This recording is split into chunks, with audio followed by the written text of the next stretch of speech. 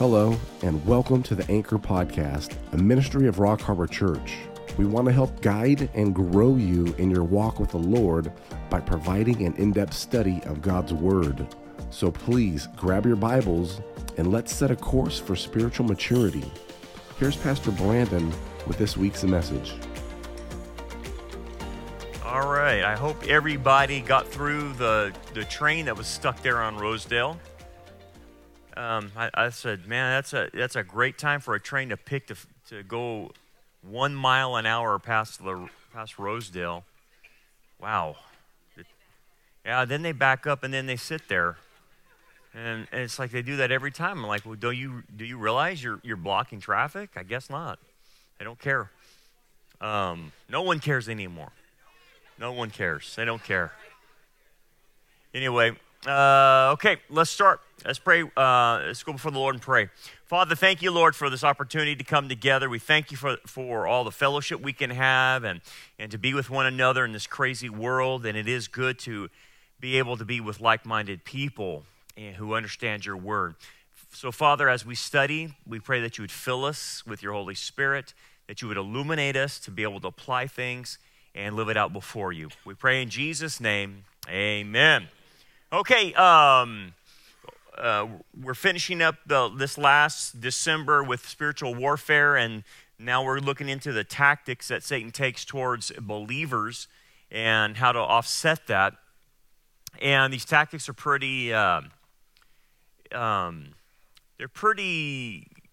evil. They can do a lot of damage, and if you don't know how to spot the things, it can end up ruining you if you're not careful. Because what happens is Satan finds useful idiots to use, and I don't mean that even in a derogatory sense, but I mean it in, they just don't even know they're being used. And that's a word that was coined by just pawns that don't even know that. Well, the thing is, you need to be able to spot it. You need to be able to discern it and understand what's going on. And sometimes you have to see, obviously, the human dimension in it. But these days and times, what I would say to you with all the evil that's going on in the world is that you need to take a stand back sometimes and look that it's beyond the person doing this. This is something bigger than the person, which is a spiritual issue of demonic influence or whatever it might be. But we talked about Satan promoting division in the church. That's the big thing that he does. And here's the new things I want to start with. So the first thing on this list I want to want you to notice is the division starts when a group or a person decides to take one of the leaders down, whether that's in a Bible study, whether that's in a church, whether it's in a prayer group, or whatever. You can see this in society, that they target the leader typically, and it's a well-known practice. Even Jesus mentions this, and it's mentioned in Zechariah that if you strike the shepherd, the sheep will scatter. And that is well known in the spiritual world, so therefore they go after the head. And this is why things that happen to your family typically are meant to attack the head of your family. So everything will come in order to take down the head. So the head is the man in the family, so everything will be driven to take him down. Because if you can take the leadership down, then everyone else is unprotected and basically becomes pawns in the hands of Satan. And, we go back to Adam and Eve. That's why he abdicated his role as head and let her lead, and that's what got Adam and Eve in trouble, obviously. So it's always directed towards the head. So if you want to know tactics, even like in your own marriage, you'll think that your wife is being attacked, and she will, but it's really to get to you, the head. And so the Satan will attack your family, he will attack your kids, and he not only is using that to attack your kids, but he's using that to attack the spiritual head. So that's where the direction you have to understand that.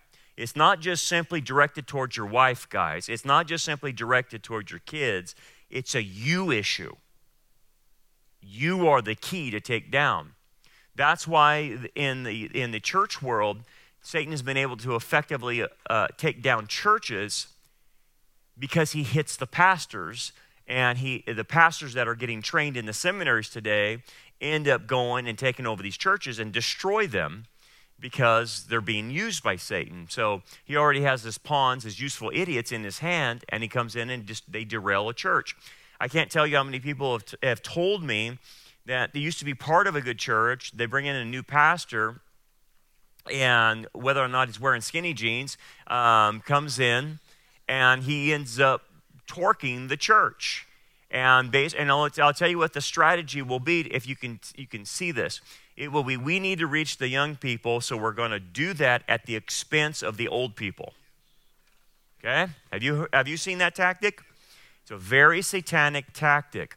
It's foolish to do that, because the saints that are more mature are to be used in the congregation for the edification of the younger saints.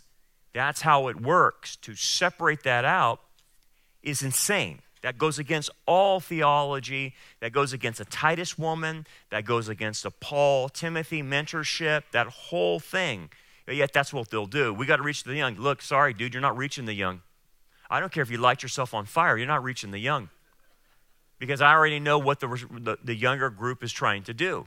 You reach them with the same tactic you've always used, with truth and with the gospel. That doesn't change.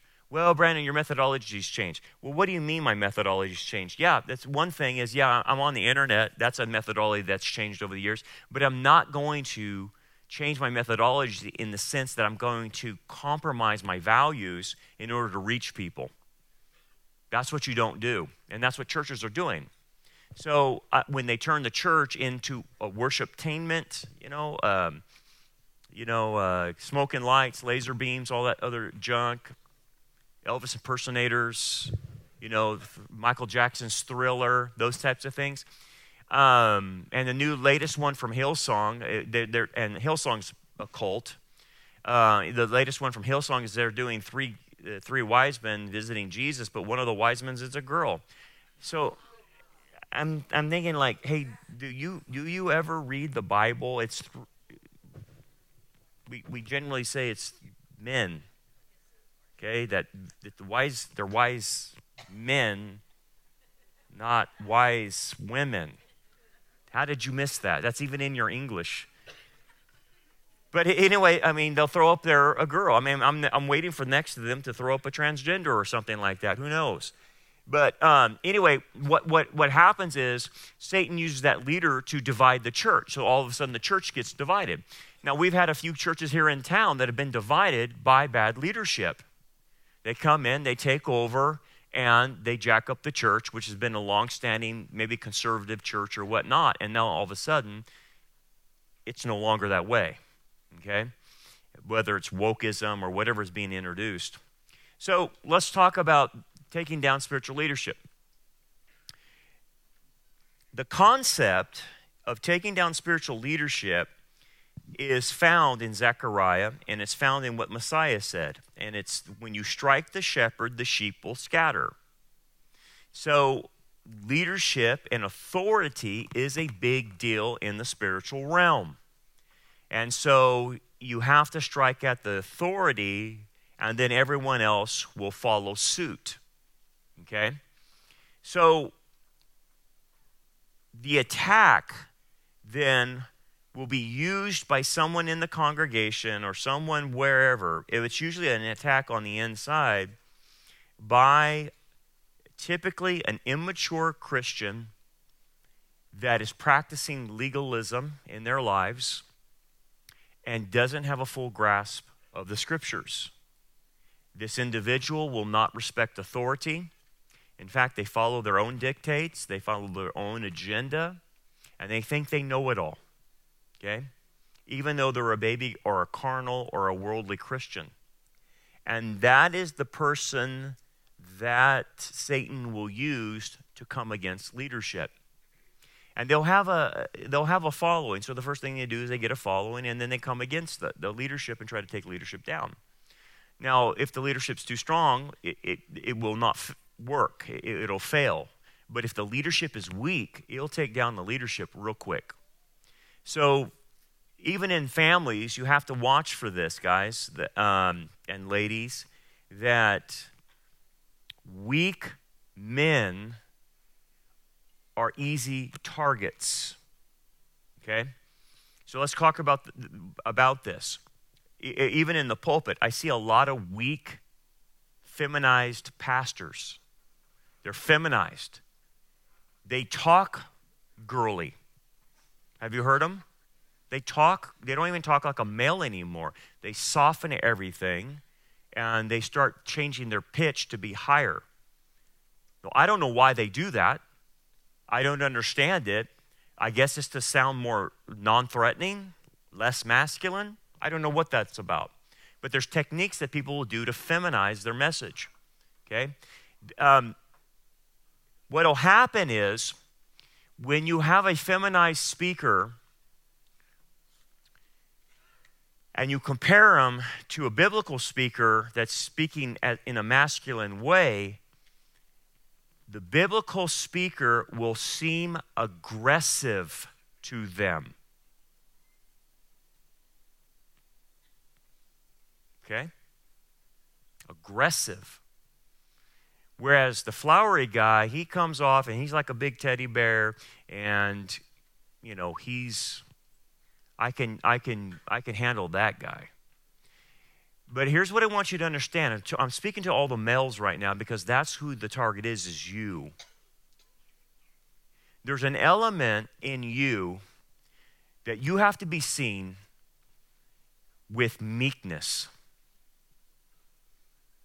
And that ain't weakness. What is meekness? It's the bridling of a horse, that there's tremendous power, but that horse can check themselves. It's checked, but there's tremendous power. It's the concept of having a sword, but it remaining sheathed.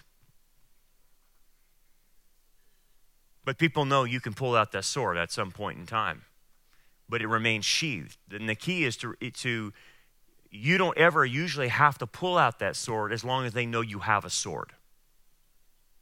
Okay? If they don't think you have a sword, you're projecting weakness. And that's who they attack. Humans and the spiritual realm. The true sword is how you handle the word of God. Right?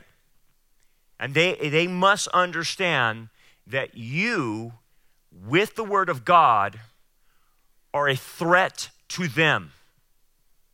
And I'm talking about spiritual warfare. I am talking about when someone's attacking you. I am not talking about giving the gospel out or anything like that. I'm talking spiritual warfare.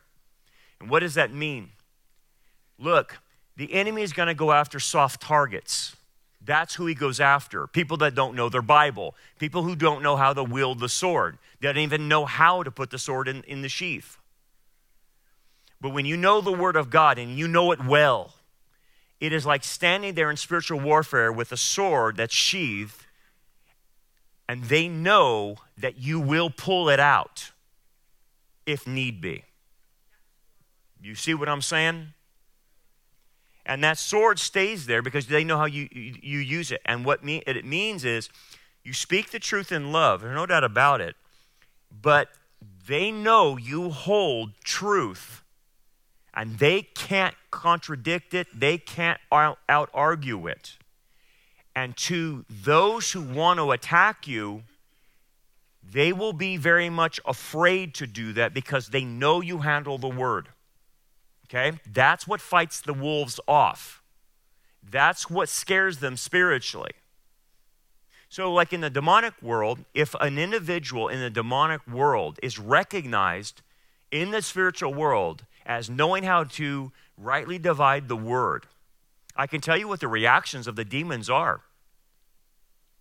What do you think? Many times they're afraid. And it's not because the person is imposing and it's not because the person's more powerful. It's not. The person knows the word of God. And so therefore, the idea of being deceived it's not going to happen typically. The person knows what it's grounded on, and that person becomes someone they don't want to mess with. Okay? I'm not saying that they won't be harassed. I'm not saying you won't be harassed. But who are they going to go after? Soft targets. Okay? And so if you want to stop a lot of these attacks on you personally, guys, you've got to know how to wield the sword. You've got to know the scriptures backwards and forwards. You've got to know how to apply it, and you have to know how to apply wisdom. Wisdom is very difficult. Wisdom means that you know how to apply truth at the right time, at the right portion, and at the right person. And if you don't know how to do that, you're not using the sword correctly. Okay? So, weak leadership is the reason for apostasy. It's the reason for compromise. It's the reason for all kinds of false doctrine, because it typically falls on a weak leader that can't put false doctrine down within his church, within his congregation, within the seminary, within the Bible class, within the prayer study, within the Sunday school class. The weak leadership doesn't pounce on error and lets it go, right? And that's what starts happening. So my admonition to you guys is you better carry a sword, a spiritual sword, and you better know how to use it. Because if you don't know how to use it, it's useless for you. Everything is there for you in the scriptures to be able to wield the sword and to know how to do it. And if you see Jesus in his ministry, he wields the sword beautifully. When they see Jesus, he is meekness. He is power under control. He's very intimidating because of that. Yet at the same time, he can be very gentle. But at the same time, he's like David in many ways. David is the poet warrior. He's soft to the humble, but he's a lion to his enemies, right? And he has that back and forth, that warrior poet in David, which you see in Messiah. Grace to the humble, resists the proud. And you have to have those dynamics going on you, and other people have to perceive it. If they don't see it in you, they will say, that's an easy target, I'm going to attack. So that's the whole point of spiritual leadership. Spiritual leadership is not being on steroids and, being this impressive man that scares people physically, because try being on steroids with demons and see how it works. Because they're not afraid of any physical power that you might exert. They're only afraid of one thing, the power of God. That's the only thing they're afraid of. And they know that authority. So it's not so much physical looks. And that's the thing about the kinds of leadership you see, being perpetrated, in our culture. That's that type of leadership that leads from behind, it looks impressive and charismatic or whatever, that doesn't go very far in the spiritual realm. It just doesn't go. And that's why even Jesus, the whole picture of him, he had no form of comeliness that anyone would be attracted to him, right? Same thing with David versus Saul. Saul was what? Handsome. He was tall. He was charismatic, right? A typical world leader. But Saul was a failure spiritually. So you don't want to really get caught up in not the looks. You don't have to look intimidating. And ride a Harley and wear chains and a leather vest with no shirt on underneath and those types of things. That's not going to get you anywhere. It's the individual that knows the Word of God backwards and forwards. Okay. So then if they can see a weak leader, then what do? They will promote their agenda, their vision, and their way of things through the weak leadership. Okay? Let's talk about how it affects the home. If you have a weak man in the home, generally speaking, the woman then will dominate, not because sometimes she wants to, maybe that is the case, but other times because she's trying to fill in a gap. Either one is wrong. But what ends up happening is the main person that will bring in things that the family shouldn't be doing will be through the female. Why? Because it's the same strategy that Satan used in the garden. He went through the female to introduce the problem. And so I'm not saying this is there's let me put this out. There's exceptions to the rule, but when you see the principle in Scripture, there's not too many differences from what the Scripture is already saying is a principle. And so what I typically see with what happens in families is the woman gets control of the situation, and then somehow false doctrine ends up coming through her by some book, some Bible study she's involved in, some women that she hangs out, and then before you know it, it starts torpedoing the family and turns the family upside down. Men are clueless that this is even happening if they're not leaders. They're not aware of what things are being brought into the home, not only by the wife, but by the children. And so they're not aware because they're checked out. They're not paying attention to their family because they're not leaders. And so because of that, the home gets torched and things start happening in the house and spiritual things start happening, and it messes up the house, messes up all the relationships. Now, that being stated, this can happen at work. This can happen at employment, wherever you're at, when you have weak leaders. Weak leaders are the most frustrating bosses you could possibly have. You want a strong boss and you want a fair boss. You do not want weak leadership because weak leadership compromises. Weak leadership doesn't hold people accountable, doesn't hold people responsible. So leadership is where they go. Okay. And so then what this person will do to take down that leadership is be critical of the methods the leader is using, be critical of the vision of the leader, criticize the call of the leader, the practice of the leader, and the standards of the leader. And that's what they do. And that's how they form their posse. Now, because many leaders are pretty well versed in the Bible, I'm talking spiritually now, they can attack the person's theology. So then they'll attack their vision. They'll attack their methodologies. They'll attack standards. So, for instance, 1 Corinthians chapter 14, the end of that chapter gives the church the freedom to have the kind of standards it needs to have based on where they are at in history, what time period they're in, what culture they're in, what country they're in.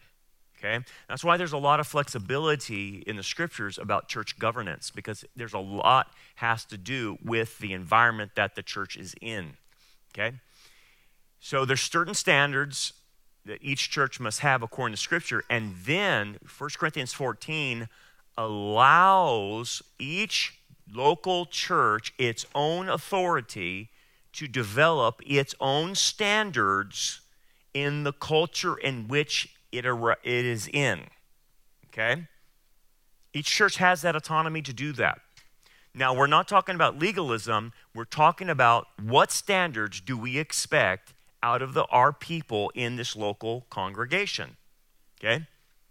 So, I'll give you some examples of stuff we've had to deal with. So, at a certain point, we had to deal with the concept of how many times can a teacher or a deacon miss church? Okay? Because we had people only showing up, like, only when they taught, like 12 times a year. And they only showed up to church when their time to teach was up. We had people, deacons, missing, 45% of the Sundays. So what are you supposed to do? have no standard and say, you just come whenever you want. Now, these are leaders, right? These are teachers of the Bible. These are deacons and stuff like that. And yet we had a hard time early in the middle of our history and early on that we had people that didn't like standards being put on them. They wanted to come and go as they wanted in high positions of leader. I'm not talking about the regular person out there attending. I'm not talking about the person not serving. I'm talking about a deacon, okay? And these deacons wanted to come and go as they wanted to. And we finally said, hey, man, this is ridiculous. These are supposed to be leaders of our church. They're supposed to be teaching for our church. And we can't have them showing up half the year and half the year gone. So we had to put some standards down, okay? The standard was, and we just, again, arbitrarily made this up because I have the authority and our staff has the authority to set a standard. And the standard is, well, okay, you have to be here if you're a deacon or a teacher at least 40 Sundays out of the year. That meant I gave them 12 Sundays to miss as a deacon, as a teacher. We thought that was fair. Other churches have 45 Sundays that you have to be there if you're a deacon or a church leader or a teacher. And other churches have different standards, okay? But at some point, you got to have something, some standard to say if you're in leadership, we require this of you. You cannot just have people doing anything they want to do. And the minute that we put down some type of standard, oh, that's legalism. No, you don't understand what legalism is. Legalism is about doing things that you think will not only gain salvation, but also help you in your spiritual walk. Legalism never helps you to grow. What I'm asking is, you need to be an example to the congregation, and you need to be here. I don't think that's out of line, and that's definitely not legalism in the biblical definition of it. But what happens is, when you throw those standards down, on whatever that might be, the immature revolt and protest because they want the positions, but they don't want the responsibility. Does that make sense? Okay, so what do? They criticize the church's methods. They criticize the church standards because you can't criticize me on my theology, so you have to go after my standards or you have to go after my methodologies. And we've had people come from other churches that don't participate in understanding any of the signs of the times. They don't even understand prophecy. Their churches don't even talk about current events. They come over here and they say, I wish Brandon would stop talking about current events and stop talking about prophecy. And I want to say, well, then go back to where you came from. Why did you come here? But what are they trying to attempt? They're attempting to change the vision of the leader. And that's not them. And I've had conversations with him. I said, look, dude, you're not changing me. I was called to this, and that's my call. You're asking me to give up my call. I said, I'm not the right church for you. I'm not. Our people are not the right people for you. You won't fit in here. So, but this is where I'm saying is, weak leadership does not have the guts to say, we're not the right church for you.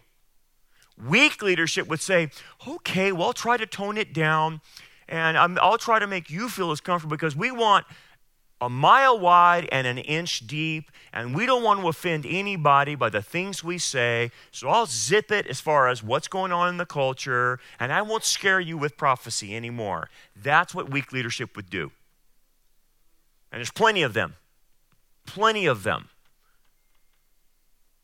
So that's where, if they can't go after you theologically, they're going to go after your methods. So let's talk about your personal life, and let's apply it personally. They will go after how you're parenting, okay?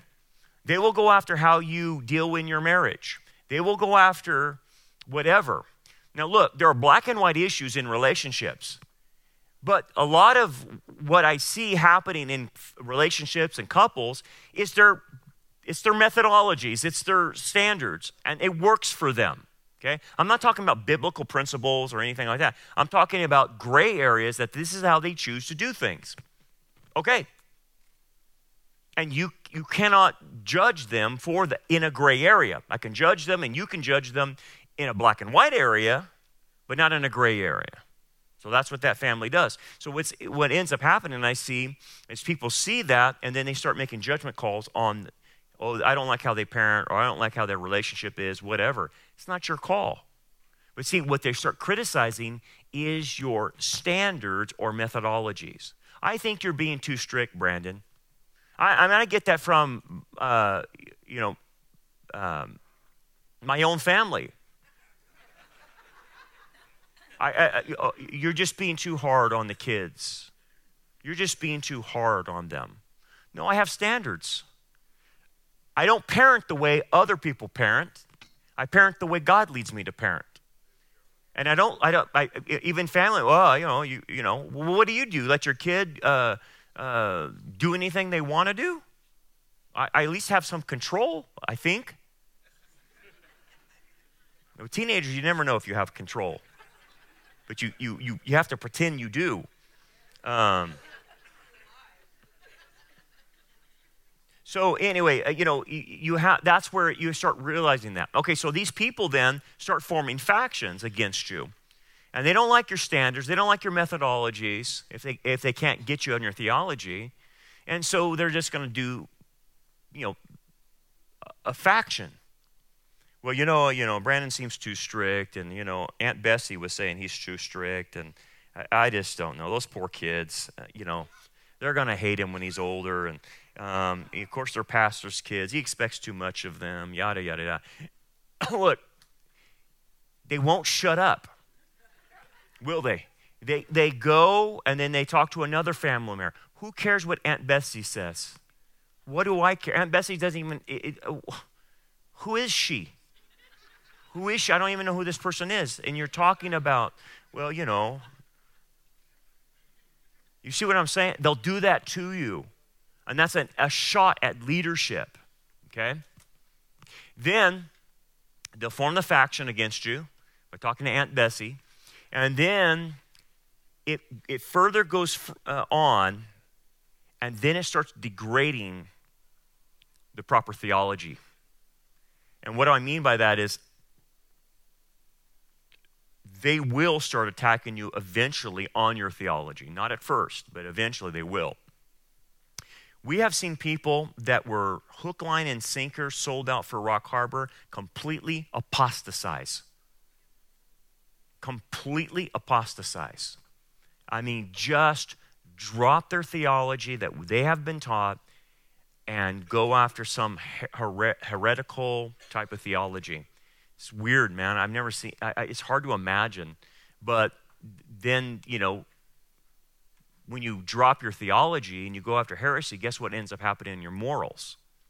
Your morals are attached to your theology, and so then the morals of the person goes down the tubes as well.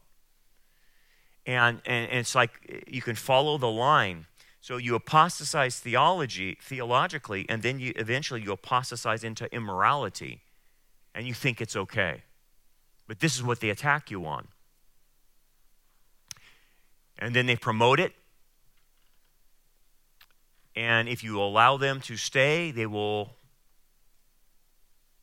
do this around you. And before you know it, you have factions in the church like you had in the Corinth church. Or you have factions in your family. Or you have factions in people dealing with you in your marriage and stuff like that. So it's very deadly. Of the 7 deadly sins, the last one, number 7, I think I've mentioned this before, is the greatest of all of them. And it's the sin of causing division. Causing division is one of the most deadliest sins of the 7 deadly sins because what it does to people. And so with that being said, that's where you end up going with these types of individuals and what they end up doing. Now, let's go into the next category of how Satan tempts believers. We obviously know he tempts, but what are the specifics in this? Well, the first one you will see is he will tempt all of us to lie. Okay? He will tempt all of us to lie. Now, what is behind lying? It's almost habitual for some people. It's the way they manage life. But let's explore what lying consists of. Lying consists of, first of all, is that the person is afraid of the truth. The person is afraid of the truth. That's why they lie. Okay? Now, why would they be afraid of the truth? What do you think? What is the truth? Why is the truth so painful for them?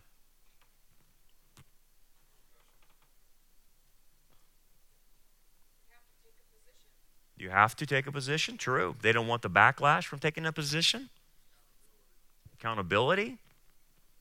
Yeah, Michael? Oh, no, you're good? He said it? Okay. Accountability, responsibility. So, for instance, teenagers are habitual liars. Okay? That's just what they are. I mean, when they turn 13, and even up until 25, they have temporary insanity. And it comes back to them. Their sanity comes back. But they just don't think straight. There's a lot of hormones going on, a lot of weird stuff. But then the teenager who used to be truthful when they were younger turns into a habitual liar. And you're like, dude, anything out of this guy's mouth, I don't even believe, man. I'm going to be here. I don't believe that. Okay, so they start the lying process. The issue then you have to think about then, apart from this temporary insanity, is why are they afraid of telling the truth? Because normally what they're doing is wrong, and they're afraid of the consequence. So many people grow up as an adult managing life through lying because they're afraid of the consequences because they always are breaking the rules. So if you're going to break a lot of rules, you've got to lie to cover yourself up. That's why addiction and people in addiction are perpetual liars. You are not to believe people in an addiction, because they will lie to cover up until they're finally out and they're rehabbed and all that stuff, and they come back to normal. But in the addiction, forget it. They're a perpetual liar because they're doing wrong and they have to cover it up, right? When Adam and Eve sinned against God, what is the first thing they did? They hid and made aprons to cover up their genitals. So they have to hide themselves from God because they're ashamed. And so, in essence, by making the fig leaves and the apron things out of the fig leaves or whatever, they're covering something up. And in essence, the fig leaf, apron, or whatever you want to call it, whatever they formed, underpants or something, I don't know. I don't know how they did that, but that's the idea of covering with a lie. And what was the lie? The lie is they're naked. The truth is they're naked and they're ashamed of that. And what they did as a consequence, they realized they're naked. Remember, that's a whole big deal. What does nakedness represent in the Hebrew mind? It represents vulnerability. Okay? So lying gives people a way of covering up their vulnerability because of committing wrong. And then it can go even further than that. Not just simply committing wrong and them knowing it and covering it, but a perception. A perception. Now, let me explain this. The perception can be as powerful as trying to cover up a legitimate lie or a bad act, I should say, a sinful act by a lie. What do you mean? Well, a lot of people grow up with issues of rejection, and they're worried about this rejection, and they're worried about their parents rejecting them, their grandparents rejecting them, all this other stuff, okay? And so then what ends up happening is the child is not living up to what he thinks he should or she should be doing for mom and dad. And they're not getting the straight A's, they're not performing well or whatever whatever the issue is. And so in order to assuage that rejection that would come from not performing, they lie. Okay? So if they got a C on a paper, they'll say they got an A, and they'll lie or whatever, to cover up that, because they're fearing rejection. And they don't want the rejection, so they got to live up to mom and dad's standards, and so they will perpetually lie all the time. Okay? That has to do with kids with abandonment issues. That has to do with kids that have rejection issues, right? They're performing. And in order to perform, you have to lie if you're not meeting expectations. You'll see this in business. They grow up with the same mentality. They go into business, and they say, did you get that report done? Yeah, but, it's on your desk, and it's really not. Or they were supposed to complete a project by Friday. They're not done. They drag their feet. They lie. And that's typically people in the construction business. Have you ever tried to remodel your home? These guys are perpetual liars. Oh my gosh, there's not a shred of integrity. You going to finish today? Yeah, it's finished today. 3 weeks later. We did some remodeling. It took nearly a year. I'm like, oh my gosh, I just wanted to change the faucet. and it's ridiculous. Why is this guy stringing me out, man? And so, but where did they learn that? Well, they're having customers. Who could live like that? I couldn't live like that. They're having customers call them, when are you going to get this done? Where are you going to get? Oh, I'm getting to it. You have to constantly lie in order to keep your customers happy. But here's the thing, if you live by integrity, just do the job and shut up and get it done and be on your way. But it all comes back to when they were a child a lot of times, this is how they con their parents into thinking they're good, they're meeting the standard by simply lying. And then they grow up and they carry it into they carry their adolescence into adults. Do you realize there's a bunch of 45-year-old people that act like 12-year-olds emotionally? And what is that? What do we call that in counseling? Arrested development. Their development has been arrested, and it's when they started lying. And they've learned to manage life through lies. So the first thing that's easy to get people to do is to lie, to cover up, or at least to perform. And so that's why. What was Ananias and Sapphira covering up in Acts 5? They did wrong, didn't they? So they lie. And Peter says, you haven't lied to God, you've lied to God, referring to the Holy Spirit. And then he strikes them dead under church discipline. Okay. So here's the principle. You have lying, and lying, why it's a reward for those who lie, is that it gives temporary relief. It gets the others off their back. It gets them meeting a standard short term. That's why people gravitate to lies, is because it's short-term relief. But it kills them long term, if that makes sense. It catches up to them. So short-term relief, which is exactly how sin is, it's enticing because there's pleasure in it, and it gives short-term relief, but not long-term. The person's character, every time they lie, that person's character is being destroyed, lie by lie upon lie upon lie, until where you get to the point of being like a politician, right? You turn into a politician because all they do is lie, right? And look how pathetic they are at the end of their lives, because they don't champion truth. They don't love truth. They champion lies. And so, obviously, if you want to live a better life, you have to lie less. You have to love the truth and deal with the pain in the short term that truth does bring. But in the long term, truth wins out. and you have the benefits of truth later on. But anyway, that's one temptation. So you have to know your own personal makeup to protect yourself from lying. Otherwise, it will become habitual. Okay. To commit sexual sins is the next category.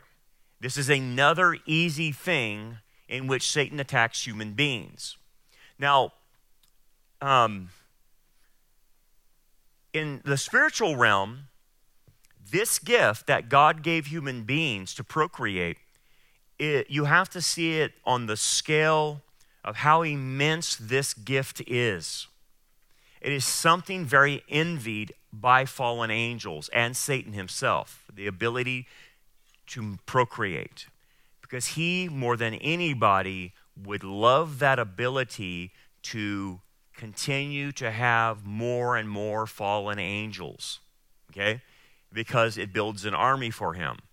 And it suits his advantage to have more and more. So he's limited in that sense. So, he goes after our most powerful gift, and he perverts it. He twists it, uses it against us. And the perversion now, with what we see in society, is an all-time low. We're way beyond Sodom and Gomorrah at this point in time. Our culture's into pedophilia now and saying this is normal, okay? That's how low we have become. That's again, causing humans to commit sexual sins. Okay, so what's the big deal? People will say, people have sex and they're not married, or people commit adultery. What's the big deal? Let's talk about the spiritual aspects of it, why it is such a big deal. In order to bond correctly to human beings in the way that we are designed, you must go through stages until you bond physically. Our culture says bond physically and we'll do the other stages once we're married. It doesn't work. Here are the stages. You must bond emotionally, you must bond mentally, you must bond spiritually before you can even think about bonding physically. If those stages are jumped and you bond physically, something detrimental will happen to you. Now let me explain. In the courting stage, how God's designed human beings, you court and you find out, are we emotionally a match? Are we spiritually a match? And are we mentally a match? Okay, those are the three areas have to agree with. They have to correspond. Because if you're not a match in those three areas, you shouldn't get married. Okay? But what happens? Satan puts the cart before the horse. The people bond. They think they're in love, and it's not. It's actually eros. It's not agape, Philadelphia. Okay? So there's four types of love, okay? Agape, Philadelphia. Storge is familial love that you have with blood family. And then you have eros, okay? If you jump to eros, that's all emotional driven. It's all emotions. That's all it is. That's what eros is supposed to be in romance, is emotion. Okay, that's where the passion comes from. That's where the Song of Solomon, you see the passion in the romance in the married state. Okay, so you have agape, which means self-sacrificing love must be established with the couple. Friendship love must be established with the couple. And if we're going to bond and become family, I must start learning how to storge with you even before we're married. Okay? If you do that, then it just leads itself into a natural of physical bonding and consummating the union, and the two shall become one at that point in time. Okay, because you have all elements bonding. And the last one is physical. Okay, when the couple physically bonds, mentally, spiritually, all the things that are necessary, there is a metaphysical aspect that happens in the bonding. And the way I can describe it is this, that if that physical, metaphysical bond is broken, the way the Hebrew words are, the Greek words are, and where Jesus said, let no man separate, the idea is of gluing two pieces of paper together and then trying to rip that apart once it's glued together. Okay, taking those two pieces and ripping them apart. So if you use that illustration that the Greek is trying to tell you, what is it saying to you? Is that, yes, you can take the two papers apart, but what will happen because they were glued? It destroys the individual paper, and there's parts of the one paper on the other that's bonded, and there's parts of the other one that's bonded, and you can unglue it. A piece of the other person goes with the other one. Okay? You can't get past that. That's what the Greek is trying to say. And so when God says the two shall become echod, one, it is that gluing of the two people together in a metaphysical sense, that when the two are separated, it leaves a part of them with the other one. Even if the other one dies, a part of them will go with that person. Okay, because they're bonded. Okay? So Satan knows this, and so what he gets people to do is to bond physically so they can have the metaphysical bonding, but then rips them apart as they go on to serial monogamy or whatever it might be with other partners. Okay? So think about this. You have multiple partners, 10, 15, 20, whatever, before you're married or whatever the thing is. You're leaving a piece of you with every one of them that you can't get back. You can't get it back. Okay? So what ends up happening to the person inside? They're fragmented internally. They're fragmented and fractured inside. What do you mean? Well, here's how you will see it. That person will not be able to effectively bond to the person they marry.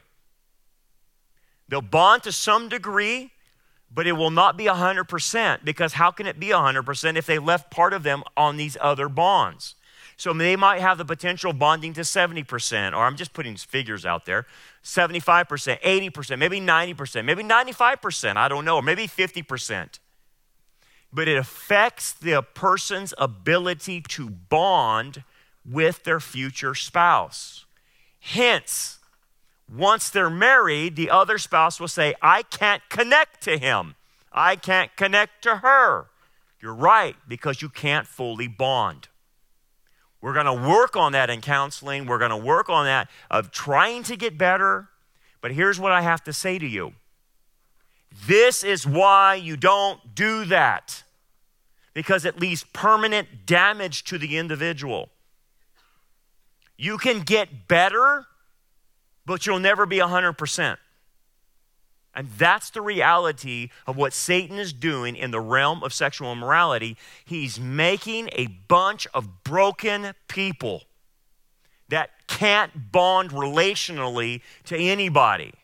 So think about how, can they bond to their friends in a certain way? Yes. Can they bond to their kids? To a degree. Satan is destroying the God-given ability to have relationships through sex.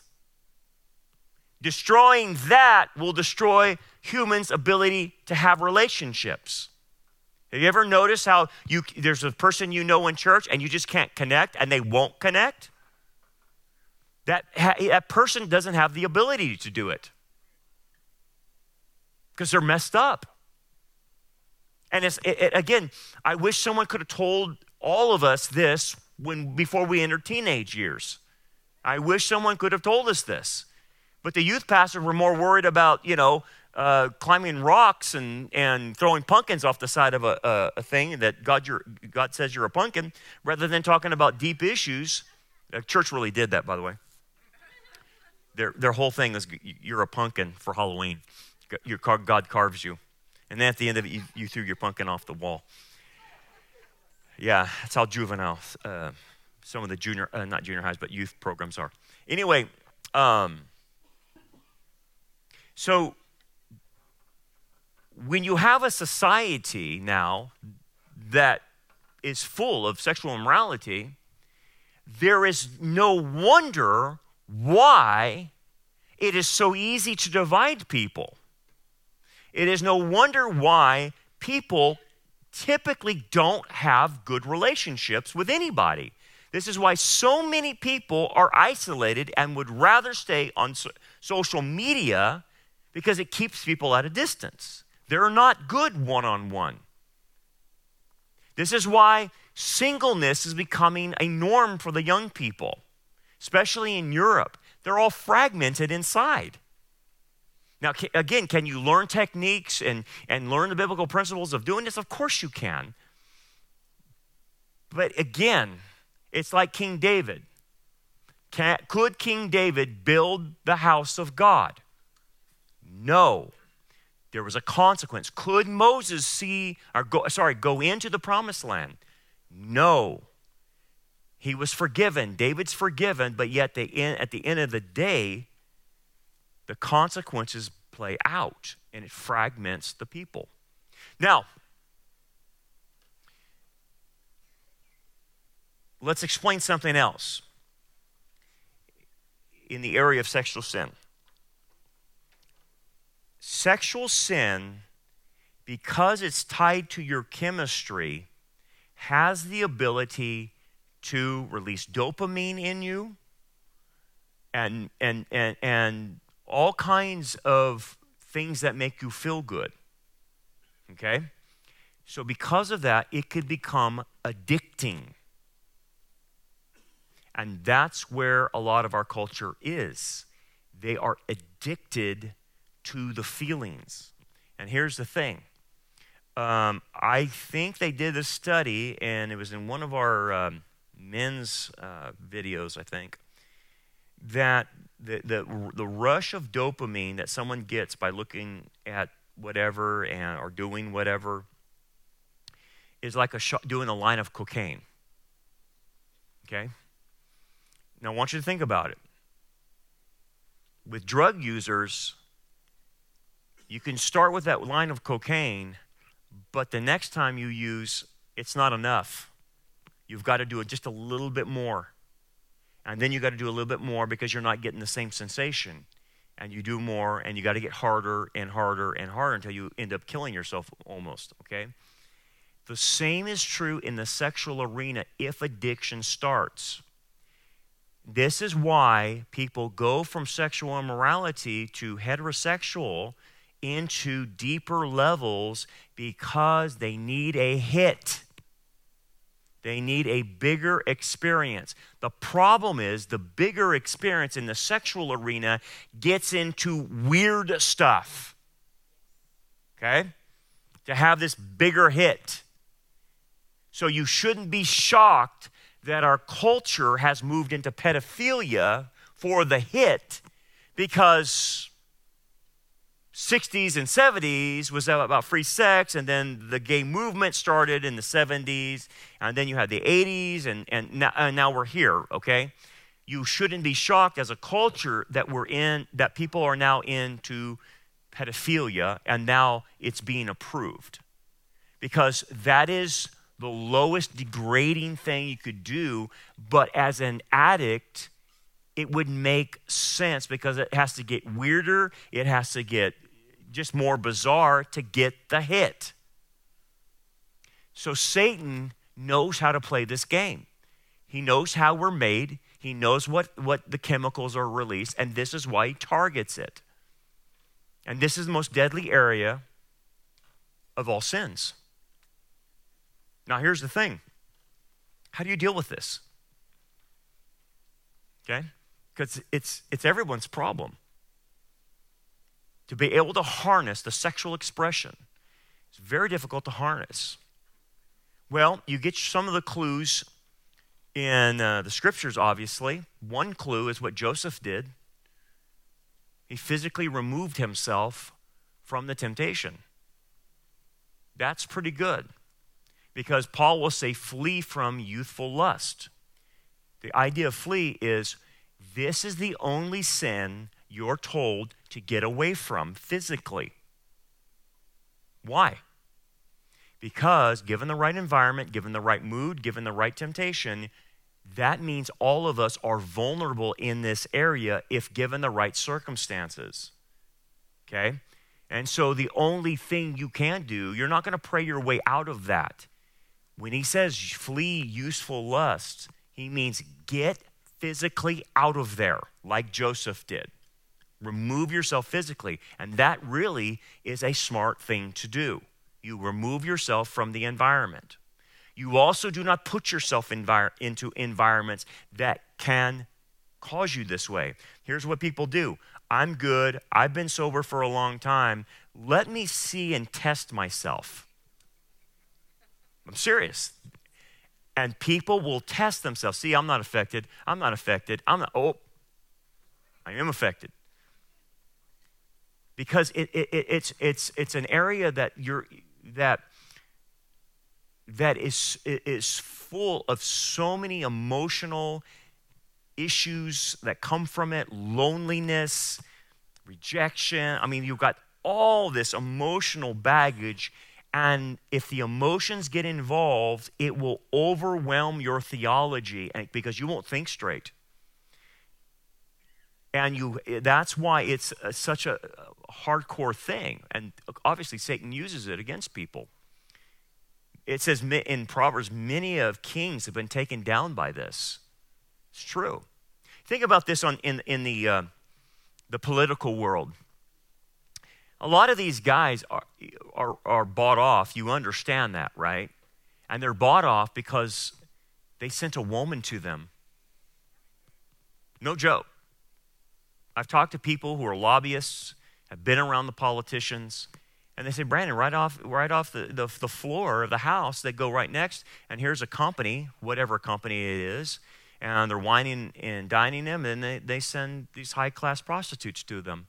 Then they have the thing with the prostitute, and now the company holds it over their head. You better do what we want you to do, or we'll expose you. They find your weakness and they exploit it in politics. If it's money, they'll exploit it there. If it's women, if it's men, they'll exploit that there. And they use it against it. That's why a lot of these politicians won't do anything, because they're being either paid off or they're being extorted because they sent a woman to them. And they don't want to expose that to their wife and their kids. Wouldn't this be bad? Look, here's the pictures. The stuff you see on TV, yeah, that's what the lobbyist told me. That's what they're doing right there on Capitol Hill. Right off the floor of Congress, in the rooms of the Capitol. In the rooms of the Capitol. That's how bad it is. Because Satan knows how to get people. Okay. Let me save that for later. We'll do that next week, I think. Okay, any questions on that? I know that's a lot to take in. All good? Yes. Let's get a mic to him. So back to the legalism topic. Okay. I grew up in a Southern Baptist convention church, and I got in trouble a lot as a kid because I didn't wear a tie to church. And I was told constantly, like throughout my whole time growing up, that it reflects who you are on the inside if you don't dress nicely for church. And it never sat well with me because there's examples of people in the Bible who are godly and they're just not dressed right. With that, I was taught a lot of things growing up that were legalistic. What are some studies that people can do who struggle with legalism? Because you just fall right back into it a lot. It's almost like a default button. And so, what are some things we can study and do to help us along with that? Good point. I think you have to, you have to look back and understand the legalism you went through. I went through the ultimate legalism with the Catholic Church. I mean, everything was works-based, okay? So, for instance, let's take that, Southern Baptists. Can't dance, can't drink, have to wear ties to church, right? What else? Can't chew, can't smoke, can't go with girls that do. What's the whole thing? I wouldn't. Would you ever date a girl that chews? That's nasty. Okay, so you have to ask the question then, why? Why? I gave you an example of a standard for a church. Like, hey, if you're going to be a deacon, you got to be here 40 Sundays, just for leadership purposes. But why would they make you wear a suit and tie as a little guy?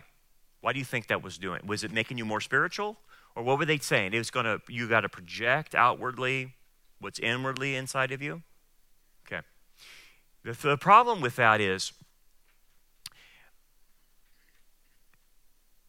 wearing your Sunday best is Americana. I'm not saying anyone should show up to church like a slob either. But wearing your best is an Americana, but I'll tell you where it derives from. It derives straight from Babylon. Okay? I'm not saying that people who are dressed up for church are Babylonians. Don't get me wrong there. I'm not saying that. But it entered into the church after Constantine married the church with the state.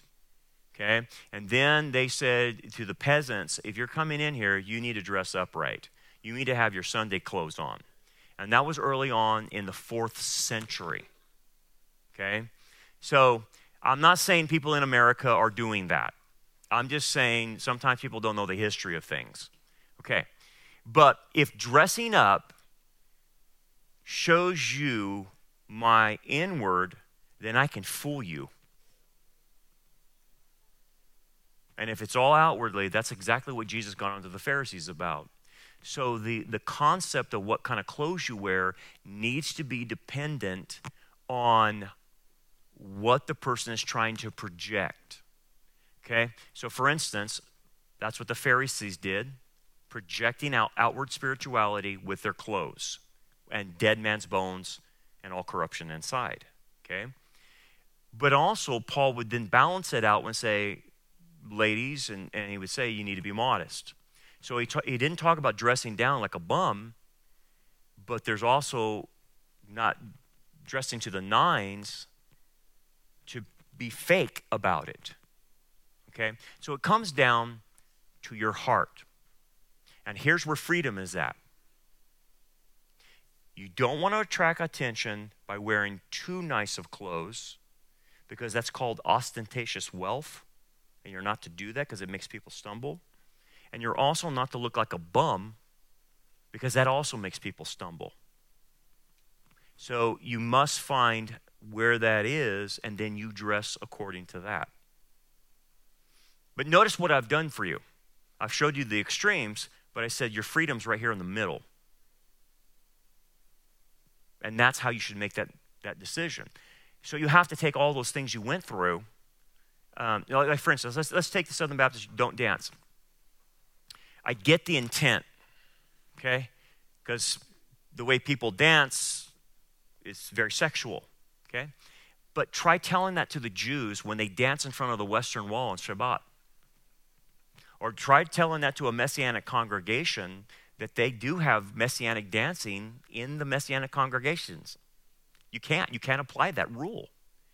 So I understand the intent. The problem is if intent goes beyond the individual and goes, say, you all will not dance. Well, that's crazy. You can't make that for everybody. And you can't make it for certain dances either. You know, the waltz, or, you know, dancing at a wedding, you know, slow dance or whatever. There's plenty of appropriate dances. But see, the Southern Baptist may say, all dancing's wrong. You can't, well, that's legalism. Obviously, if I'm jerking and twerking, that's wrong, right? That would be totally wrong. And you're not to do that, obviously, because of this sexual gyrations. It would be like a dancing akin to Herod's daughter Where Herodian's daughter dancing for Herod to make him cut off the head of John the Baptist, right? That would be on that, a seductive type of dance. So that would be obviously wrong. Let's take another one. Women have to wear skirts.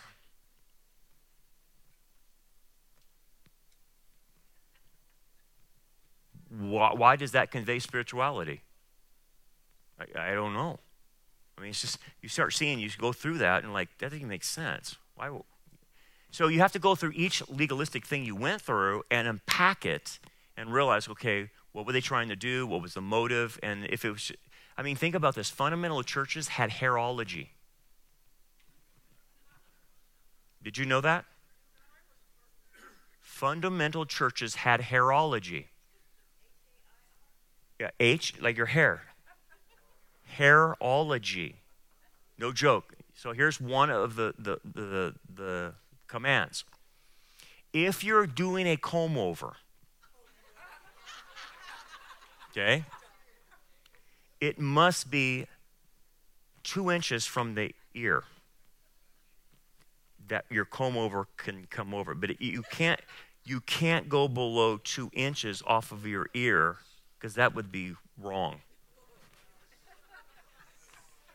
I kid you not. There's a whole teaching in the fundamentalist churches on hairology. Guarantee it. Guarantee it. So you have to look back. Okay, so here's the funny thing about this. The more mature people will be the less legalistic. They'll have the more freedom. The more the immature person is, the more restrictions they have. Because for them, their world, in an immature world, their world is black and white. And see, black and white world and black and white thinking is easier. Well, it's just wrong. It's just wrong. What's wrong? Going to R-rated movies is wrong. Well, I've seen Schindler's List. It's R-rated. So I guess according to your rules, I couldn't go see Schindler's List because it was R-rated because of the killing of the Jews in the Holocaust. But that's stupid, right? Who makes a blanket statement like that? A more biblical statement is, what's the content, right? And whether that content is edifying for me or not, right? But see, what you have to understand is black and whiteism is easy because I don't have to think. I don't have to challenge my faith. Well, it's just, all dancing's wrong, and I move on. All going to the show is wrong, and I move on. Not wearing a 3-piece suit is wrong. It's just no thinking. And so legalism is attractive to black and white thinkers. That's what you have to understand. So if you're fall back into that, really it's not the attraction of legalism, it's the ability to not see the gray. And no one wants to be a black and white thinker. You do not want that. That is juvenile, right? In your spirituality. You have to weigh things out as they are. So I had, what was the question I had? Someone was asking me about, Christmas decorations and stuff like that. And my thing is, well, that's a gray area. That's up to you whether or not you want to have Christmas decorations. And, the Christmas tree has its origins and pagan roots. I said, okay, I understand that, and I know the history behind all of it, but is that what someone's doing right now in 2022?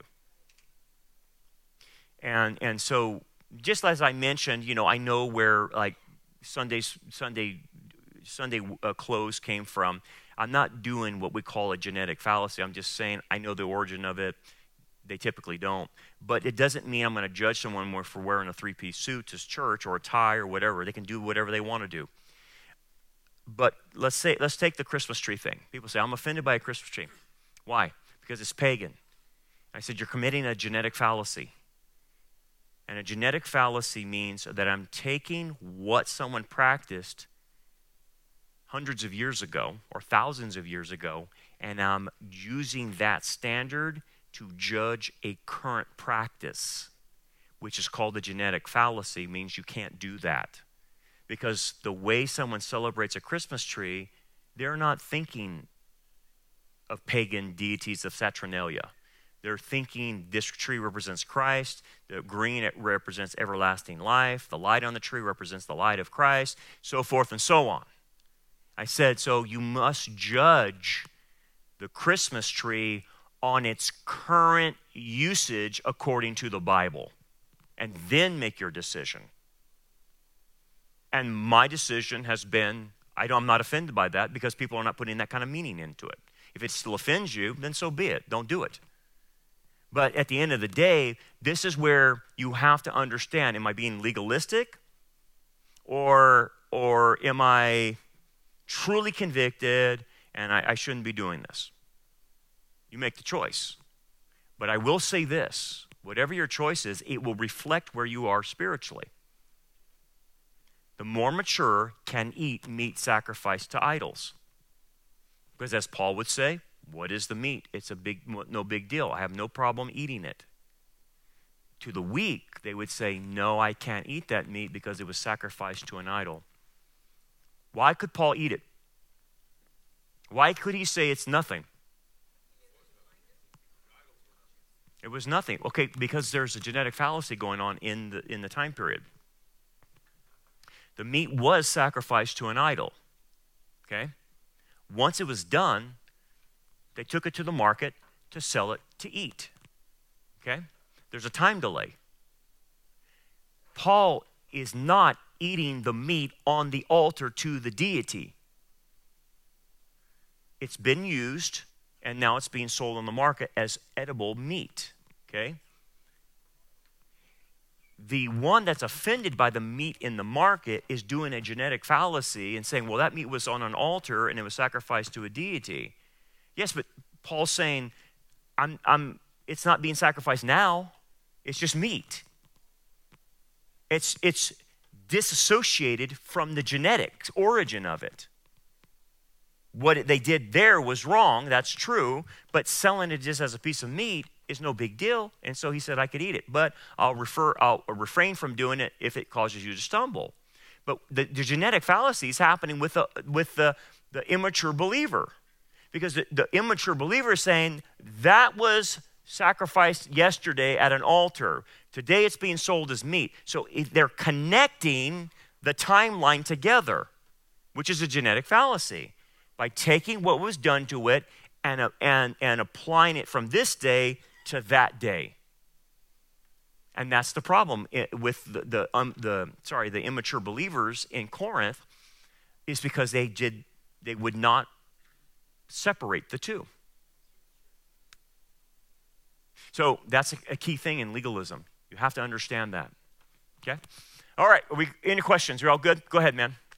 We had an online question. It's asking, what if the husband isn't a believer? Will the devil go after the wife? Not necessarily, but the wife needs to protect herself, and the way to protect herself is if her husband is not the spiritual authority, then you go up the spiritual authority ladder. Okay? On spiritual decisions, okay? So in that case, you tell me who the woman's next authority line would be. Not her father. The two has become one. She's out from that authority. What other authority? So you have the family authority, and you have the husband, but he's checked out because he's not a believer. So he's still the authority as the man, but spiritually he's not there. So she has to submit to another spiritual authority that's above the family. Their pastor, her church, with those who have the authority over her as overseers. So what I tell single women, or in situations like that, is then submit your spiritual decisions to your pastor and let your pastor work with you on spiritual decisions.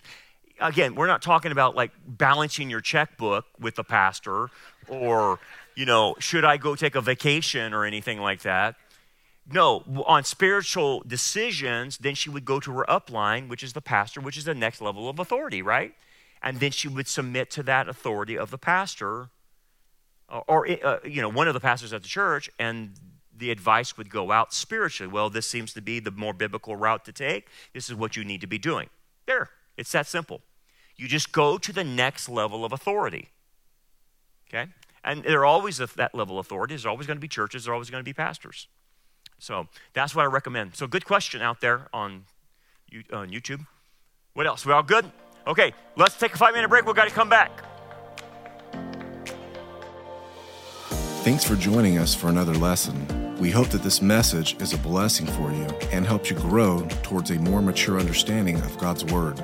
For more information about our ministry, we invite you to check out our website at rockharborchurch.net. Until next time, remember, keep looking up, for our redemption draws near.